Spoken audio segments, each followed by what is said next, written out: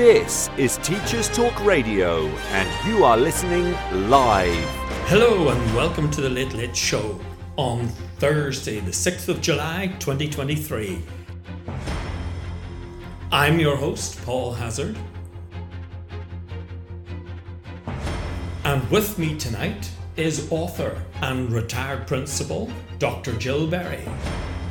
On tonight's show, we'll be looking at how you can make the best of your summer holidays. Let's get to it. This is Teachers Talk Radio, and you are listening live.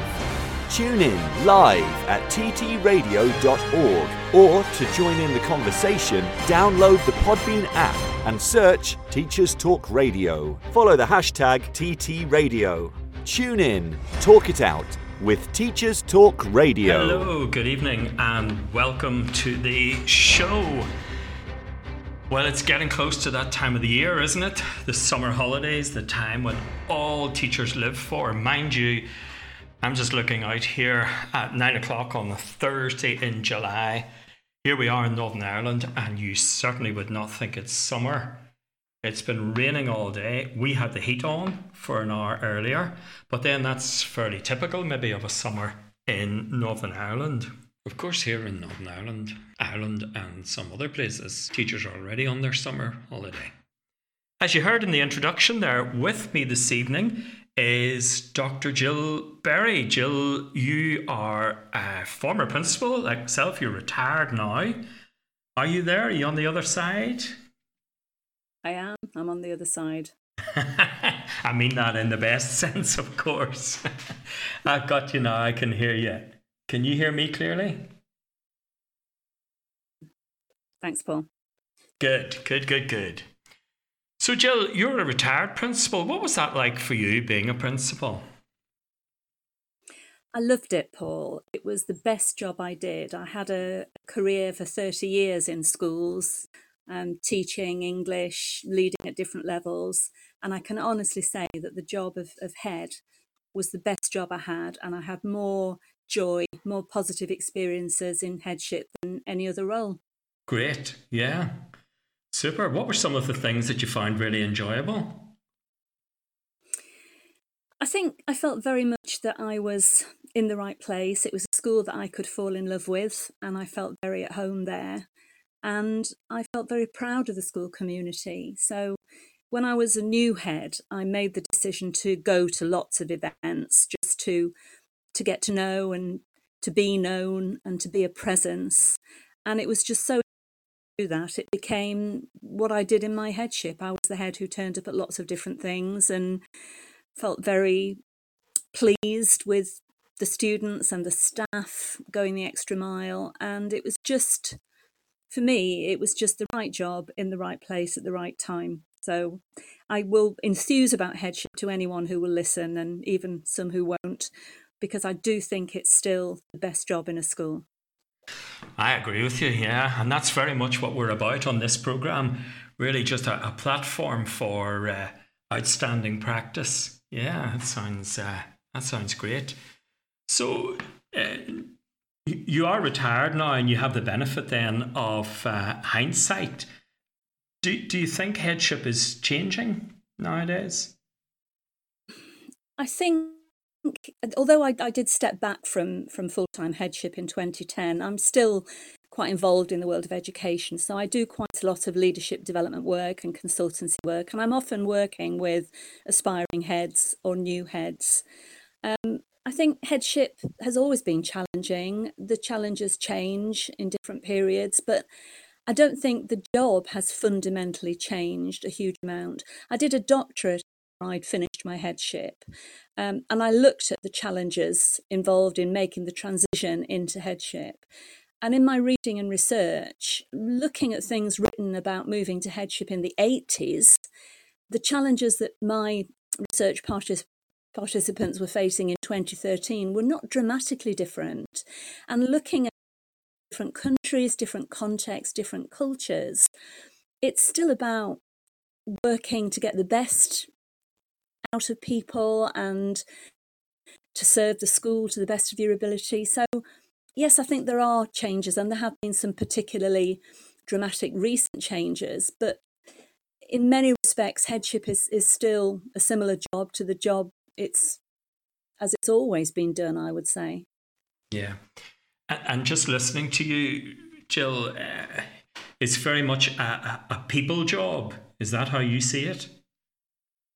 I think all leadership is about people, because it's about building the capacity and confidence of those that you lead, trying to help them to be their best professional selves, giving them the right balance of support and constructive challenge so that they aim high and the team is very successful and the school is successful. It is about relationships, it's about communication, but it's also about action, what you do as a leader, what you choose not to do. But yes, it is about people, and I think that's why it's such a fulfilling job. And teaching, of course, is the same. It's about people. It's about working to get the best from your students. So you're developing your leadership skills from your first day in the classroom, I would say. Very definitely, yeah. We have a document here in Northern Ireland. It's called the Learning Leaders Document. And it's very much about making a strong and deep case that everybody, no matter what level you're at in the school, everybody is a leader. And I think that's very true. Your children in your class certainly look to you for leadership and guidance. Yeah. Yes. So the trajectory... Sorry, yeah, go ahead. The skills you use in the classroom are leadership skills. You're motivating, you're inspiring, you're modelling, scaffolding, holding to account, but encouraging and enthusing. So, yeah, you are developing as a leader. And if you then decide you want to go on and lead some of your colleagues, your peers, in addition to still leading learning in the classroom, you're already on the way to developing the leadership strategies and skills that you need. Very definitely. Yes, I think that's very clear to a lot of people. Yeah. And your classroom is, it's a good nursery for leading adults later on, if you get the chance to do it. Yeah. I think so. Mm. So the trajectory, you said, from the 80s to, the 2010s or whatever, hadn't changed that much. If we project into the future, do you see headship changing much? I think there are always specific challenges in any time frame. So I didn't lead a school through COVID, and I have huge respect for those who did. Looking at the challenges that we're facing now, to do with making sure a real emphasis on being inclusive in our schools in the light of things like Black Lives Matter and everyone's invited, and sexual harassment and gender identity and mental health issues. There are all sorts of challenges emerging, and heads working together with their governors and their senior teams and the rest of the school community have to do the best they can for the pupils and the families that they serve. And so I think there are always challenges, and there will be in the future, and we can't necessarily anticipate what those challenges will be. But I have to say, Paul, I think schools are so much stronger now than they were 40 years ago, or certainly when I was at school 50 years ago. We know so much more about how to make teaching and learning successful. We're far more research informed. We know more about what motivates learners. And I think we know a lot more about what makes effective leadership as well. So yes, there are challenges, and there will continue to be challenges, but I think there are many reasons to feel hopeful about education in 2023, don't you?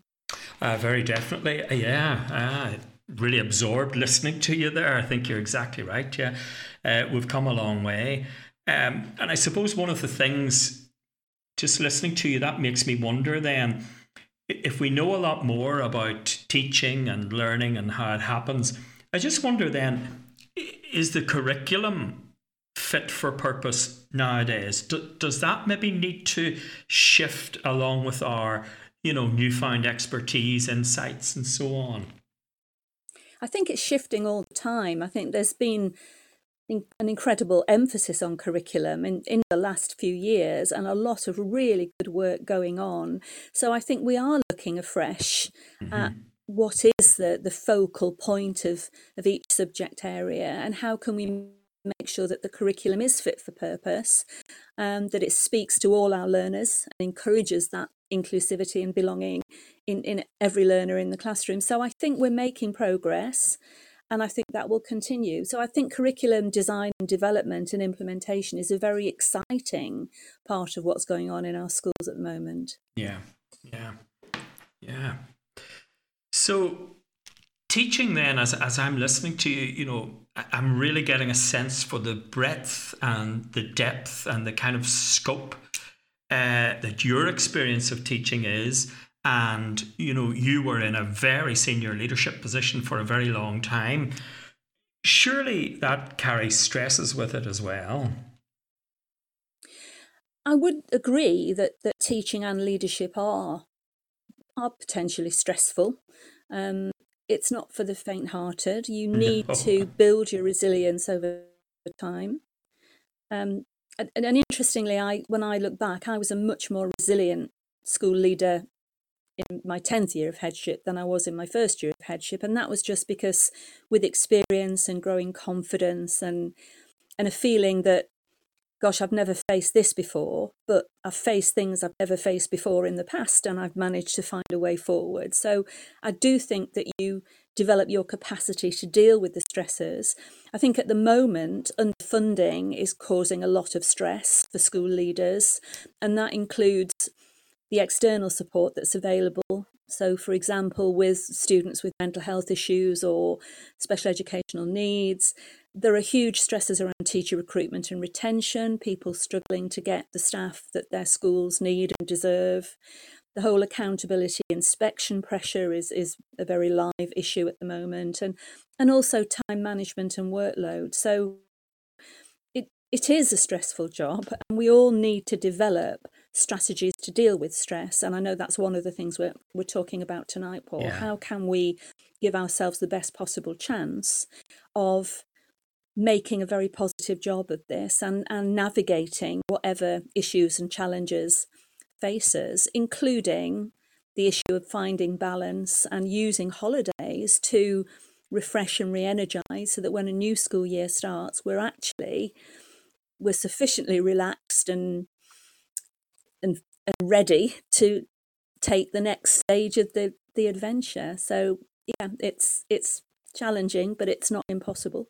Challenging but not impossible is right. Yeah, and we're going to come on to holidays in a minute, but you said something there that really struck me, and I'm going to put my words on it. It really is. The job is also, an opportunity for the personal development and growth of the teacher. And I think that's a very vital aspect of the job. I remember an old mentor of mine saying, one of the things you're going to like about teaching, Paul, is the opportunities that it gives you to grow as a person, in confidence, in reliance, in creativity, in enterprise, and so on. I think that's a very powerful aspect of the job. Sorry, go ahead, yeah. Yeah, I say that's very wise. Interestingly, because I do a lot of work with aspiring leaders, so aspiring middle leaders and aspiring senior leaders and aspiring heads. And when I talk to them about what motivates them to think about moving to the next level of leadership, sometimes it is the appeal of stepping up to a challenge. Yeah. I think I can do this. I want to prove to myself that I can do it. And I know that I will grow as a professional and as a person in the process. So I think you do, because teaching it's something, it's about who you are, isn't it? Not just what you do. A lot of your own personal identity is in there. And generally, we want to be our best selves, don't we? We want to be the best version of ourselves. And teaching certainly gives us the opportunity to find out what that is and then to fulfill that ambition. I think it's a wonderful job. And I hate it when people talk down teaching, because I think it can be an amazing experience. It isn't easy.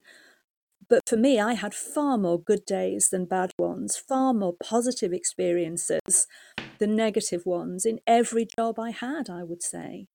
I would agree with you. Yeah.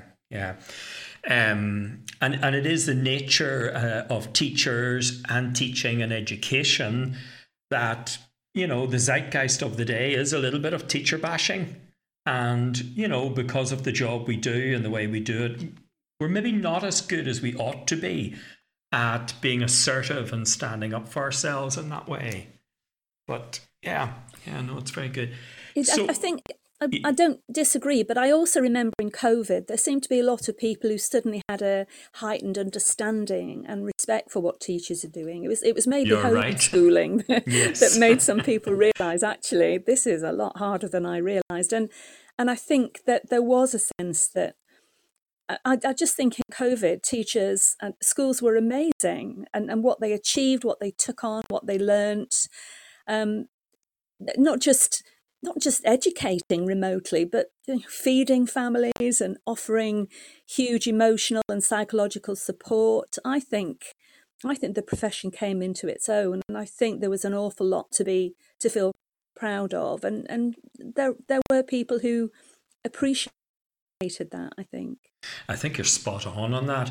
And also another thing that impressed me was the agility with which the entire country shifted.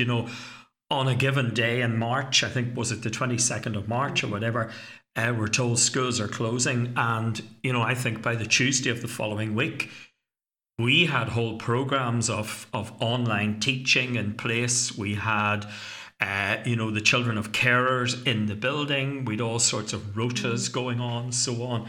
That agility to move with such swiftness was really impressive.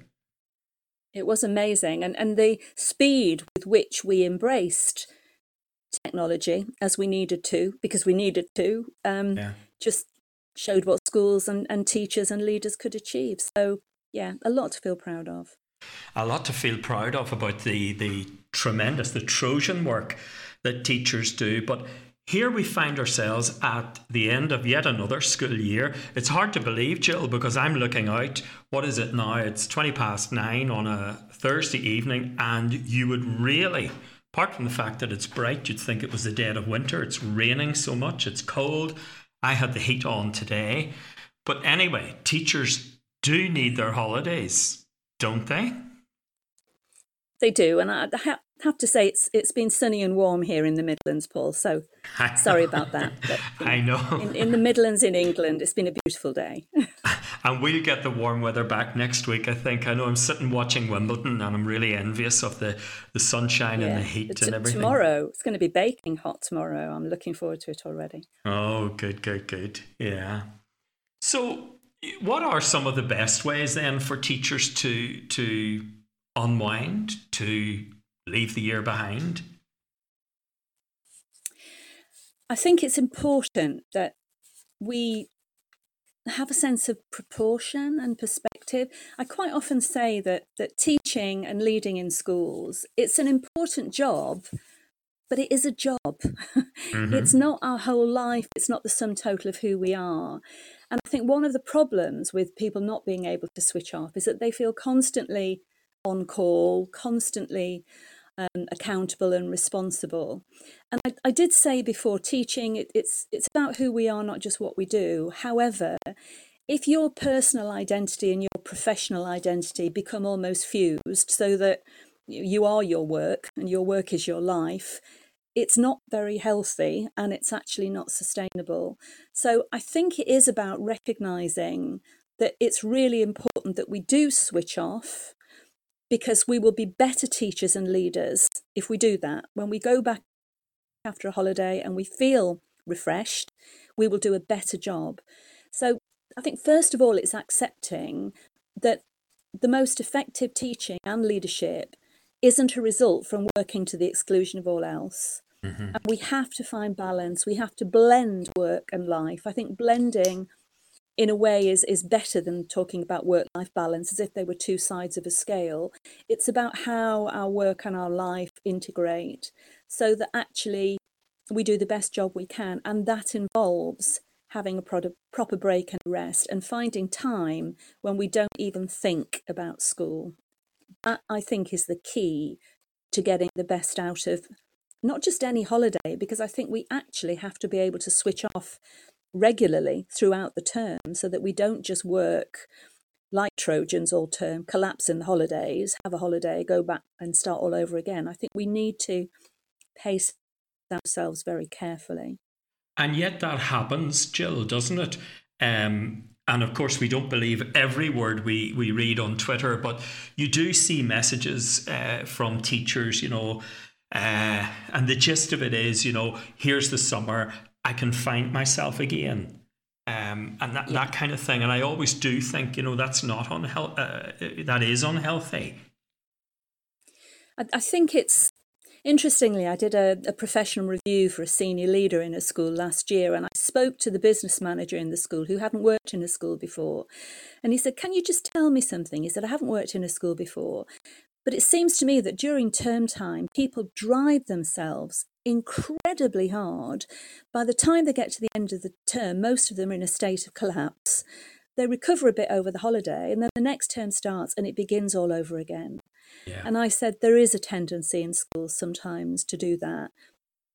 And we are driving ourselves unsustainably hard. And we do need to pace. We do need to control and measure how we work. That all the research into the idea of rest says that it needs to be regular rest.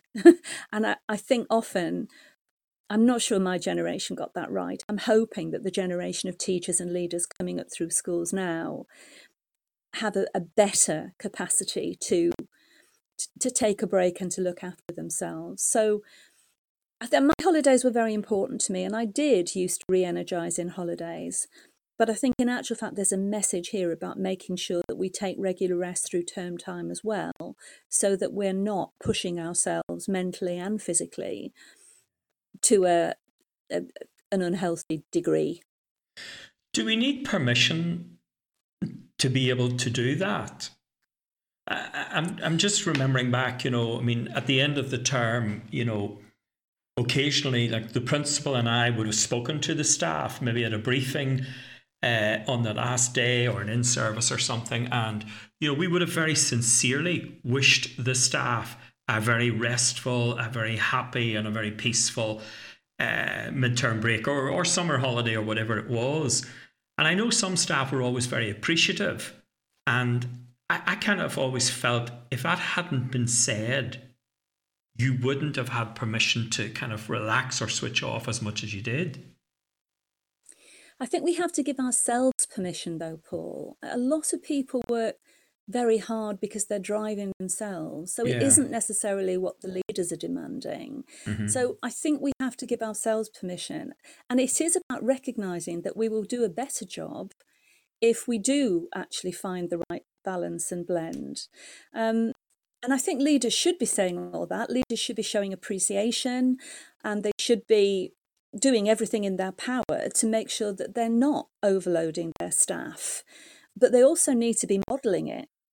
So if your leaders are working unsustainably hard, what message is that sending to the rest of the staff? If they're constantly present, arriving very early, leaving very late, is it sending the right message about the importance of balance in our lives? Very true. But we're all responsible at the end of the day for finding our own balance. And I think one of the interesting things is that we need to accept that it's important to do it. It's vital to do it. How we do it will depend very much on what works for the individual. Yeah. So I wonder, could we look for a moment then at some of the things that might work for individuals? I know I would be, very much a fan of getting out and walking, and, we're very much spoiled here where I live in Newcastle. We have the mountains, the sea, the forests, the lakes, and so on. So what might be some of the actual things that would help teachers to unwind? I didn't realise you were in Newcastle. I thought you were in Northern Ireland. Oh, we've a Newcastle in Northern Ireland as well. Oh, right. Okay. Yes. Oh, no, I didn't know that. I've learned something tonight. Thank you. Oh, we've got one here, yes, where the mountains of Mourne sweep down to the sea. Fine. I think the important thing is that there isn't a single way. There's no silver bullet. So we of all find our own ways. But it is about, I think, absorbing yourself in something that really takes your mental energy, so that you don't have the headspace to be kind of thinking about school and mulling over school issues and problems and rehearsing conversations. And so for you, yeah, it may be walking. For me, I'm a choral singer. I sing with the Choral Society. I love singing. When I'm Excellent. singing, when I'm learning new music, when I'm rehearsing or performing, there's no space in my head for anything else. I really focus on that. And actually, I find that hugely liberating and relaxing. Yeah. I'm a huge reader. I was an English teacher. I read a lot. I read fiction every day, Yeah. and I motor through books. I'm quite voracious as a reader, and I find that absorbing. I find I can get very involved in the world of a novel, and it takes me out of myself. It gives me a respite and a relief from other things that might be circling through my head. I like films, I like drama series, I like the theatre. Go to a health club every day with my husband, and he swims and I go in the gym, and then I go in the jacuzzi and the sauna. It's just, for me, I find that really relaxing. But Yeah. it's finding something that is absorbing so that you are really concentrating on that and you are not constantly thinking about school. So it might be sport, it might be exercise, it might be any particular hobby or passion or voluntary activity.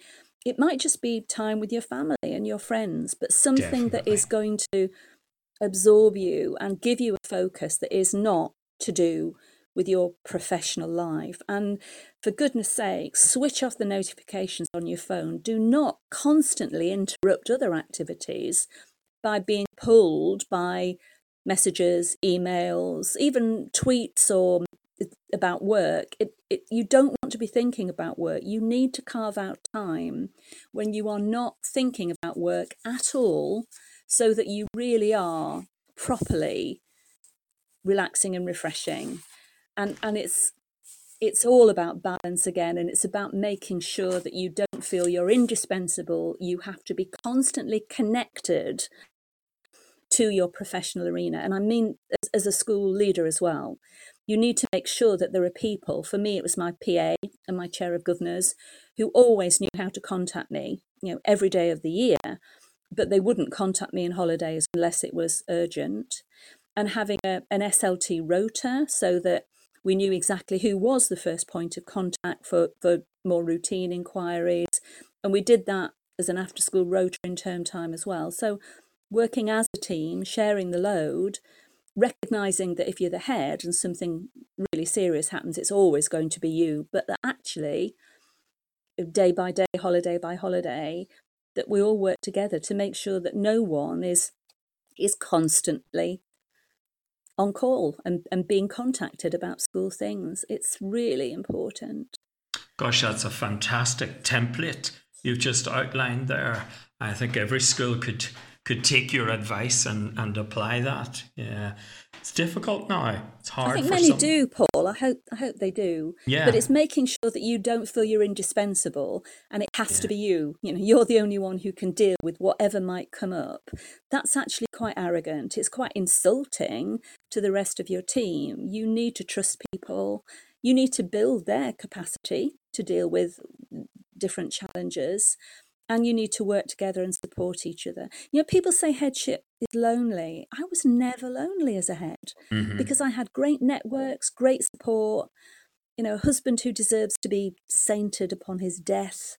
And I felt I didn't feel alone. I knew I was responsible. I knew I had a big job, but I wasn't on my own. None of us is on our own. Yeah, and you it's so have important. to have your networks, your support networks, so that you've got people to talk to, you've got people to consult, you've got governors to support you, and that's how I think you make the job manageable and not completely overwhelming. Yeah. Gosh, that's fantastic. It's great advice, and it's so great, I think, that someone like you, with the experience that you have, says that out loud, and listeners who are in positions of responsibility can think, oh gosh, yes, I could model myself on that template that you've just outlined. Yeah. I think when you were talking about, some of the things that we can do, and I mean, that was a great picture as well, if you're reading, and we're going to come to books towards the end of the programme, and your exercise and swimming and so on. I actually was reminded of a book called The Art of Rest, and it's by the BBC radio journalist Claudia Hammond. And I think it's 12 different things she goes through, but she uses the word you used a lot, and that's that word absorption. You must be absorbed in the things that you do in order to get proper rest. And they should be in some way different, maybe complementary, but certainly different to the very thing from which you want to be rested, if you see what I mean. So, for an example, if you have an office, a desk job, she might recommend, hill walking or something. But it's interesting. Do you know what's also interesting is that Claudia Hammond was a former pupil of the school where I was a head. No, was she came into school. Yeah, she came into school to give a talk, and her nieces were still in the school. I taught her nieces, so Claudia Hammond, great. Aren't those little things always fantastic? And I always think they kind of round out a school, and when somebody like that comes back and their nieces are there, you quickly realise schools are not about league tables, or they're not about end product results or summative marks or doing reports. They're much more human in their nature and their dimension, and much more fun, much more memorable. Yeah, they're about communities. Absolutely, they're about communities. Interestingly, I remember in COVID, fairly early on in 2020, Jeff Barton, who's the General Secretary of the Union ASCL, yes, being quoted in a Guardian article and saying we need to be asking ourselves what matters most. That was the key question, particularly in the early months of the pandemic, what matters most. And he said what matters most, in his opinion, is the human stuff. That was his phrase, the human stuff. Well, he's absolutely right. And I quoted that a lot. Yeah. Absolutely.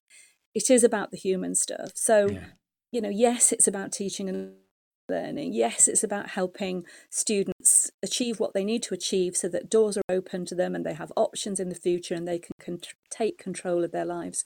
But you cannot do any of that unless you keep remembering the human stuff, the relationships, as you said before.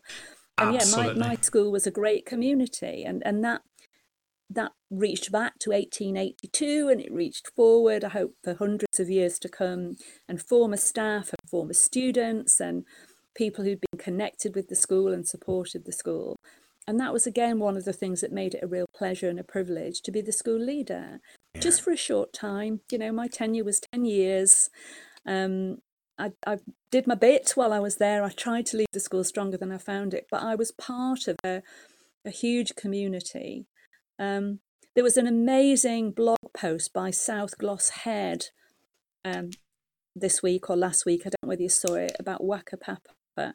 It's a fantastic blog post about how we really build on the shoulders of those who came before us, talking about his own school's history. It was incredibly moving and powerful. I'll send you a link, Paul, if you want to put it in the programme notes. But it's this idea of, we are building on what went before, and we have to be very careful to have a degree of humility about that, and not arrogantly to think that, we are the Messiah who's come in here to transform everything. There's a legacy you inherit as a school leader that you need to be respectful of, and then you need to leave the most positive legacy behind you when you finally move on. Jill, you've given us some fantastic insights. Absolutely fantastic. Unfortunately, now I'm going to stop you midway because we do need to pause now and we need to listen to the news. But after the news, we'll come back, we'll pick it up where we are, and towards the end of the programme, we'll be recommending some holiday reading.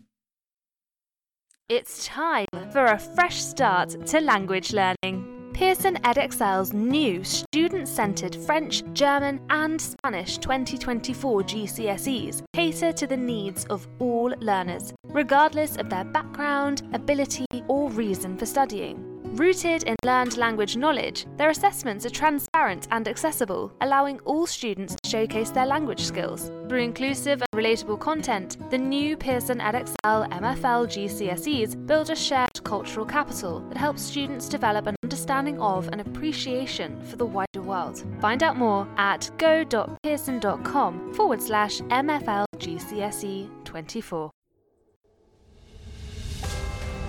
This is Teachers Talk Radio, and this is Teachers Talk Radio News.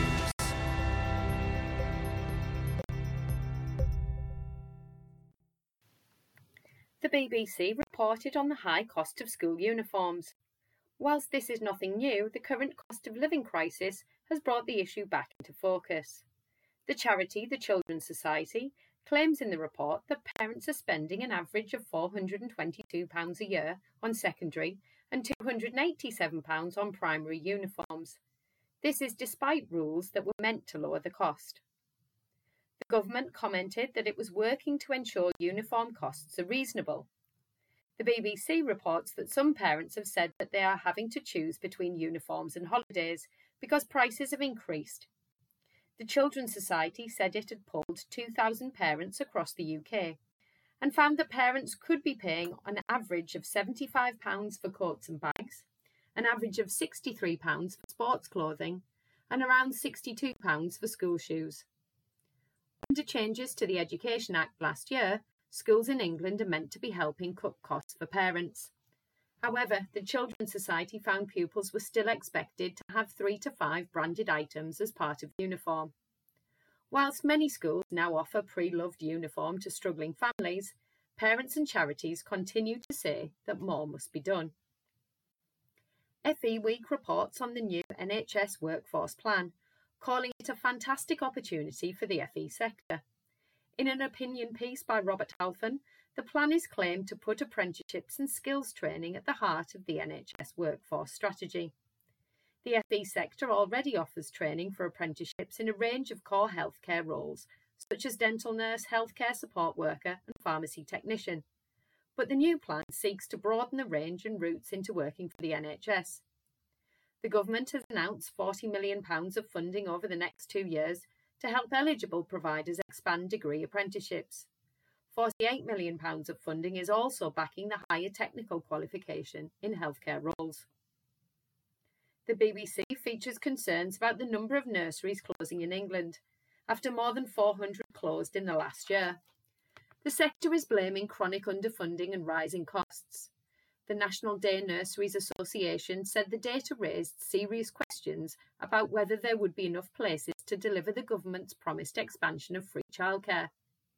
In the year to the end of March, the number of nurseries fell from 27,291 to 26,884, with the overall number of places dropping by 3,512. When childminders were included, the overall number of childcare places fell by 24,521. In March's budget, the Chancellor announced the extension of the current scheme, offering some families in England 33 hours of childcare per week for 3 to 4-year-olds to cover younger children. The change would be phased in from April next year. Nurseries say the amount of government payment does not cover costs, leading to closures for some businesses. A Department of Education spokesperson said that the picture was broadly positive, as the decrease in places was only 2% on last year, although it was recognised that there are some local challenges. This has been your Teachers Talk Radio News with Joe Fox. This is 2 Minute Tech with Steve Woods, your tech briefing on Teachers Talk Radio. Hello, this week I'm going to talk VPN. For those of you thinking, why is Steve talking about underwear fashion faux pas? A VPN is a virtual private network, and knowing a little bit about them might make you realise you actually need one. What is it? Well, in a nutshell, a VPN changes how internet data is transmitted from a device. It allows the user to be more hidden. I know what you're thinking. I'm no cyber criminal. Why do I want to conceal my data? Well, let's look at 3 things a VPN can do for you. I'm going to use a phone as an example, but all of these can be applied to any device you can put on the internet. Do you use public networks? A public network maybe the Wi-Fi on the bus or train, a local coffee shop or fast food restaurant, any connection that isn't your home. Transmitting data on these networks can potentially allow your data to be intercepted by third parties. Having a VPN allows you to encrypt your data from your device rather than depending on the network you're connecting to. So, when surfing the web while enjoying a burger and fries, you can be confident if you're being intercepted, the data will be useless to the interceptor. The next is shopping online. When connecting to an online shop, some stores use your location and unique device ID to target you. If you're returning to look at a product, the likelihood is you're going to buy it. Knowing this, some stores use clever algorithms to increase the price to maximize their profit. With a VPN, you can mask this data so the price you see is the initial price. Third is some streaming services are blocked by internet providers or unavailable from outside of certain countries. If you're using a VPN, you can choose where to set your location to allow you to see the content you wish to stream. I've not looked at individual providers. Some are free, some are paid for. If you're unsure, find a friend who's using one, ask them about it, and use the same one as them to begin with. Then you get free tech support. Make sure you know the terms of service. You don't want the VPN you're using keeping your data, as that would defeat the object in the first place. As always, don't forget to check out the TT Radio Twitter feed. Tell us what you want to know about tech. I'm Steve Woods, and that was 2 Minute Tech. 2 Minute Tech with Steve Woods, your tech briefing on Teachers Talk Radio. This programme has been brought to you by the Happy Confident Company. Our clinically approved, ready-to-go wellbeing and mental health programme will help your pupils thrive. In only 10 minutes a day, you'll be able to deliver social and emotional learning and wellbeing tools throughout your school. To find out more, visit us at www.happyconfident.com. Hello and welcome back to the Late Late Show on Thursday, the 6th of July. You're listening to me, Paul Hazzard, your host, and with me tonight is Dr. Jill Berry. Jill, are you still there with us? I am still here. Yeah. Great. Good to be with you. Good.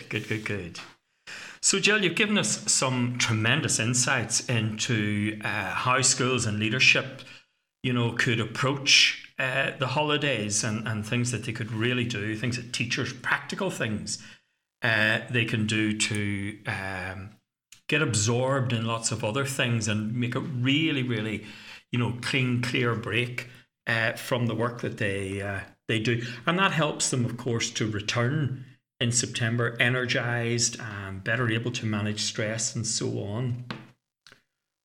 What about, because we know it does happen, some people do find it very difficult to switch off and they feel guilty and so on. Is there anything in particular they could do? I was thinking about this beforehand. I used to say that guilt is a very unproductive emotion, really. But thinking about it, there are times when guilt can be quite motivating. So I am an inveterate list maker. I make lists all the time of things I want to do, and I have huge satisfaction in ticking them off.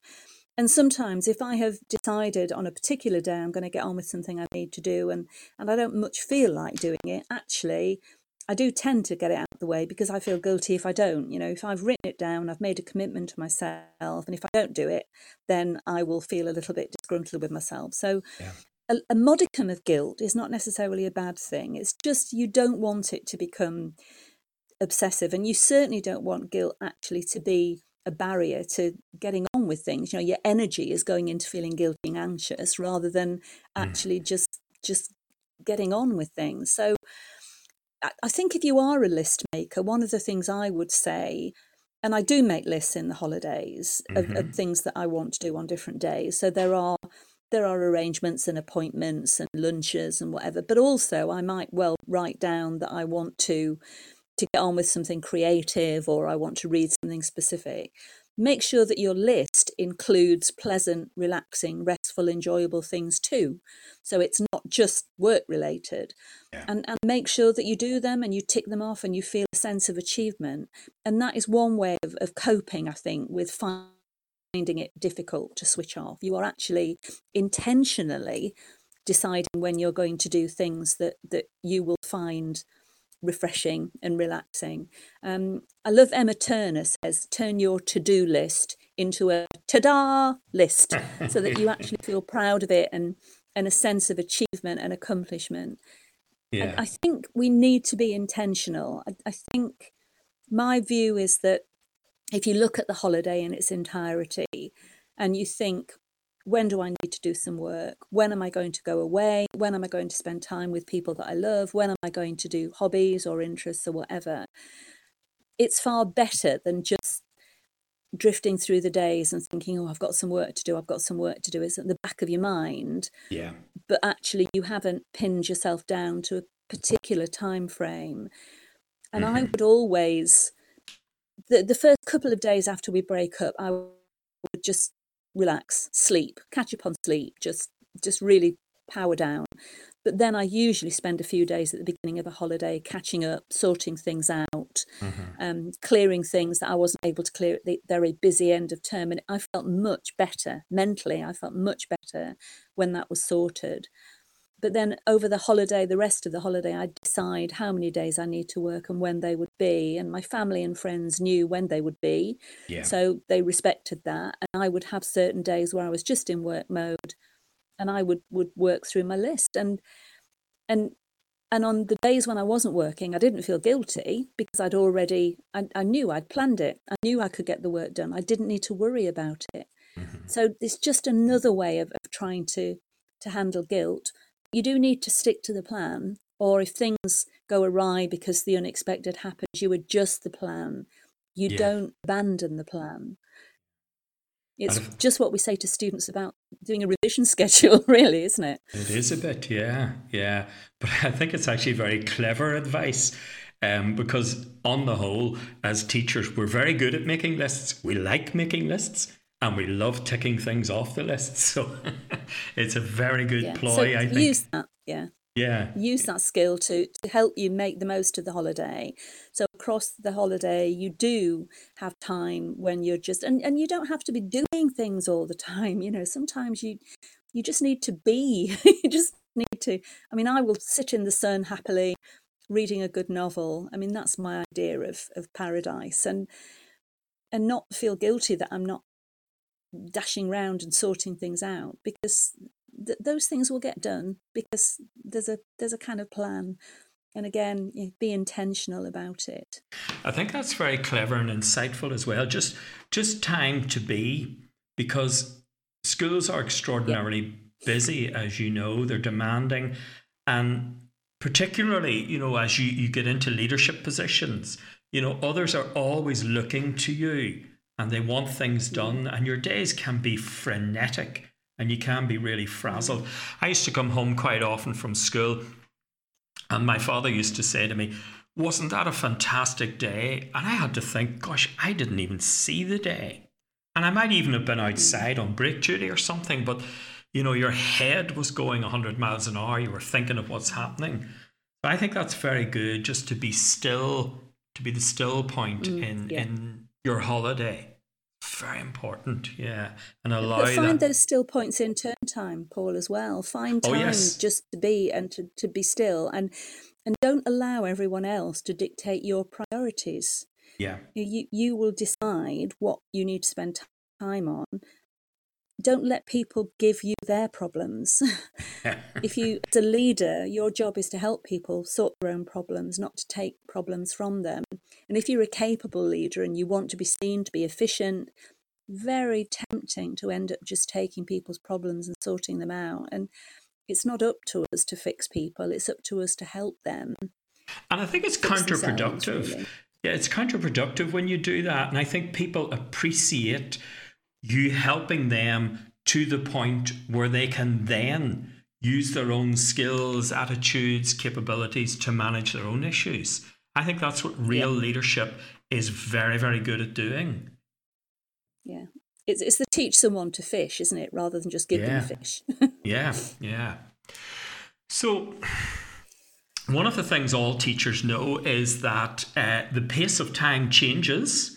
And during holiday time, of course, it accelerates. And the holidays always go in so quickly. Although I think we've got better at holidays since COVID. I think that helped us to manage ourselves. But we do, at some stage, always need to think about returning to school. And quite often, there can be a dread or whatever. Is there any good, bad, better than other ways of facing those moments?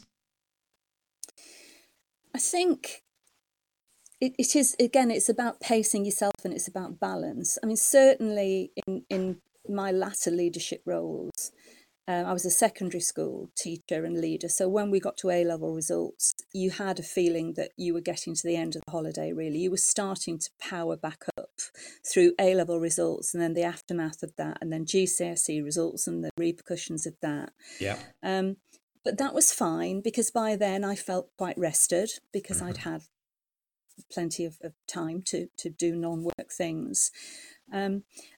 For me, quite often, there were a couple of days just before the start of term when I used to try and go away again, just somewhere, just a mini break somewhere with my husband, just to make sure that I didn't feel that I hadn't had that last stretch of the holiday.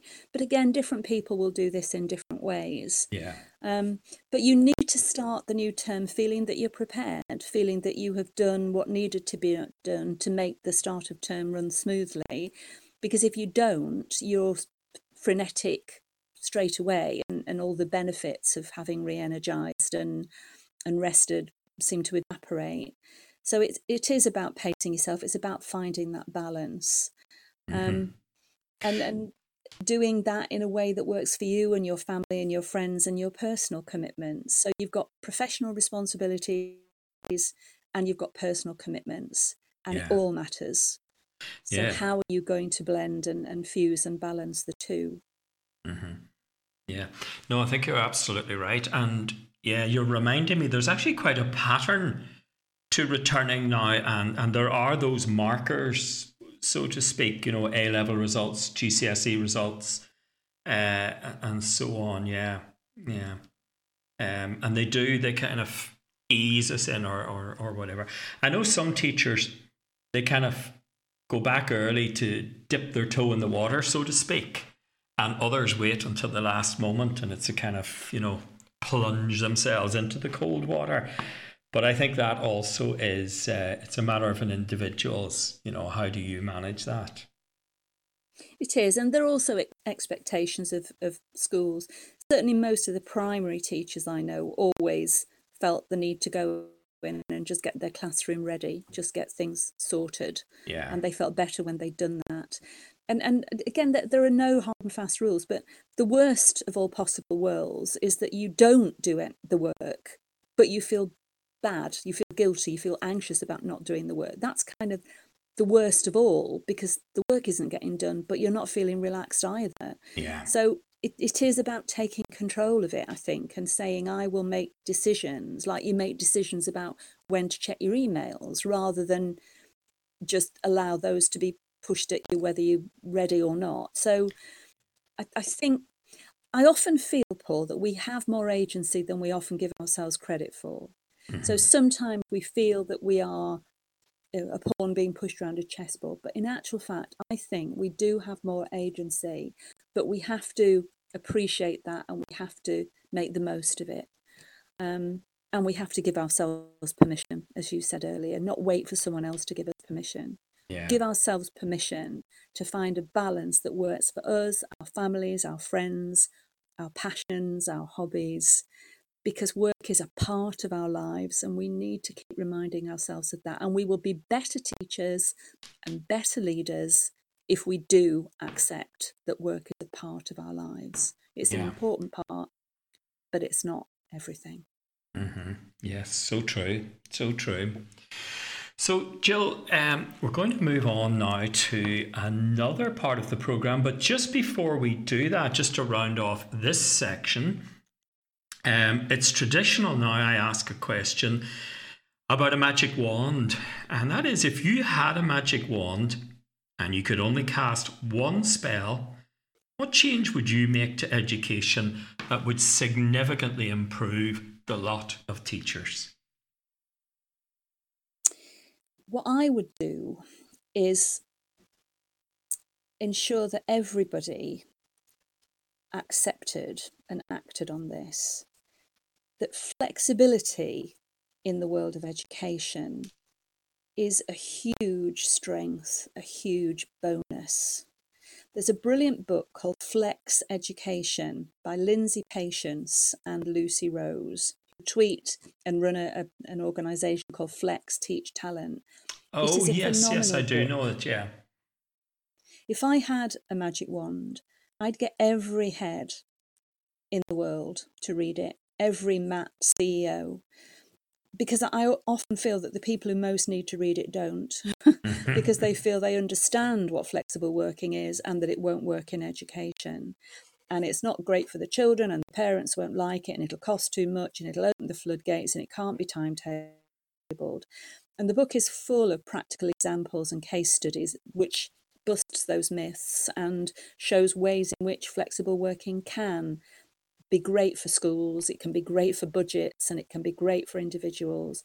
It's not just young mums, not just women. Everybody can benefit from flexibility at some stage in their career. It might be caring for elderly parents, it might be supporting a teenager who's going off the rails, it might be a health issue or a marriage issue or all sorts of things. So that would be my wish. Flexible working in education. Everybody takes it seriously and adopts a how can we make this work attitude rather than a default this is why it won't work approach. Super wish, Jill. Let's hope it comes true. Now, we've come to the part of the programme where we are going to recommend some summer reading.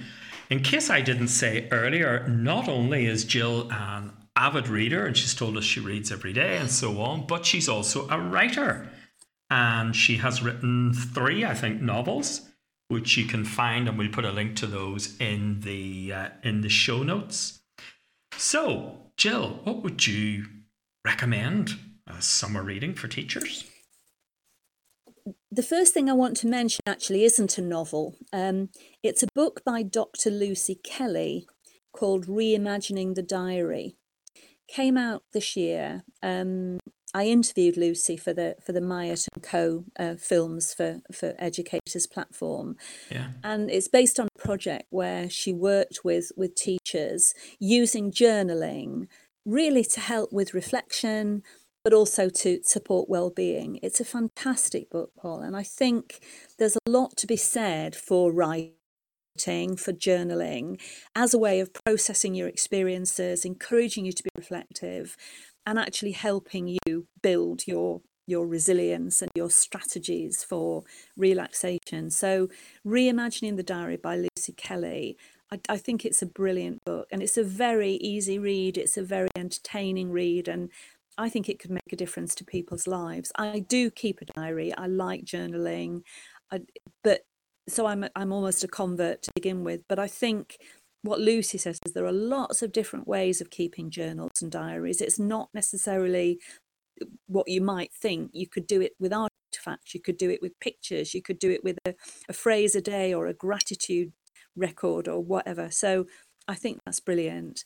In terms of fiction, yes, I wrote 3 short novels which are all published in 1 volume. And I am thrilled that people are reading them and talking to me about them and reviewing them and recommending them to book clubs. I am so proud of them, and I feel a huge sense of achievement. So if you like literary fiction, and perhaps you particularly like quite concise novels, just have a look at the link. But I've also started writing blogs which recommend fiction, and I've just written one recently, really with a view to people thinking about what they might read over the summer holiday. So have a look at my blog. It's jillberry102.blog, and I read lots of things and I recommend things. I love literary fiction. I love books about people and relationships and personal growth, and I don't read a lot of crime, but I know that's very popular and a good escape for lots of people. I don't read horror. I don't read much science fiction, but I love literary fiction. So have a look at the blog posts and see who I have to recommend. I think you had a couple of authors you wanted to recommend as well, Paul, didn't you? And we'll put all the links to all the books and everything we've mentioned. We'll put that into the show notes as well, yeah. Yes, yeah, we would, and we would have very similar tastes. And I'm going to recommend two writers, really, maybe not so much individual books, but one is a guy called Steve Kavanagh. Now, Steve's from Northern Ireland here as well. He was a solicitor, and he's written a series of books about a solicitor, Eddie Flynn. Now, they're really dazzlingly clever books, very strongly plot-driven, and you really do get forcefully committed to the world of the main characters and their dilemmas and so on. Deceptively simple books, but there is a huge amount of depth to them. And if you know Steve and you're fond of his novels, he has a new novel coming out in August, so can't wait for that. The second writer I will recommend, and this is much more of a treat for, it's a different kind of a read. It's John Banville. And in particular, I'm going to recommend The Lockup, which is the third of a trilogy of novels. Or if you like, it's the 9th of a series of novels, because John Banville used to write under the name Benjamin Black. And then a few years ago, he decided he would come out from behind the pseudonym and use his real name. So this is really the 9th in his series. Of course, they can all be read as standalone novels. But John Banville's work would be much more literary and be much more character-driven. It's much more about the relationships and the dynamics of the character. In fact, the plot is almost just a coat hanger on which he can write about characters and their relationships and so on. But yeah, I've read some John Banville. I like John Banville. I haven't come across Steve Kavanagh, but I will look that up.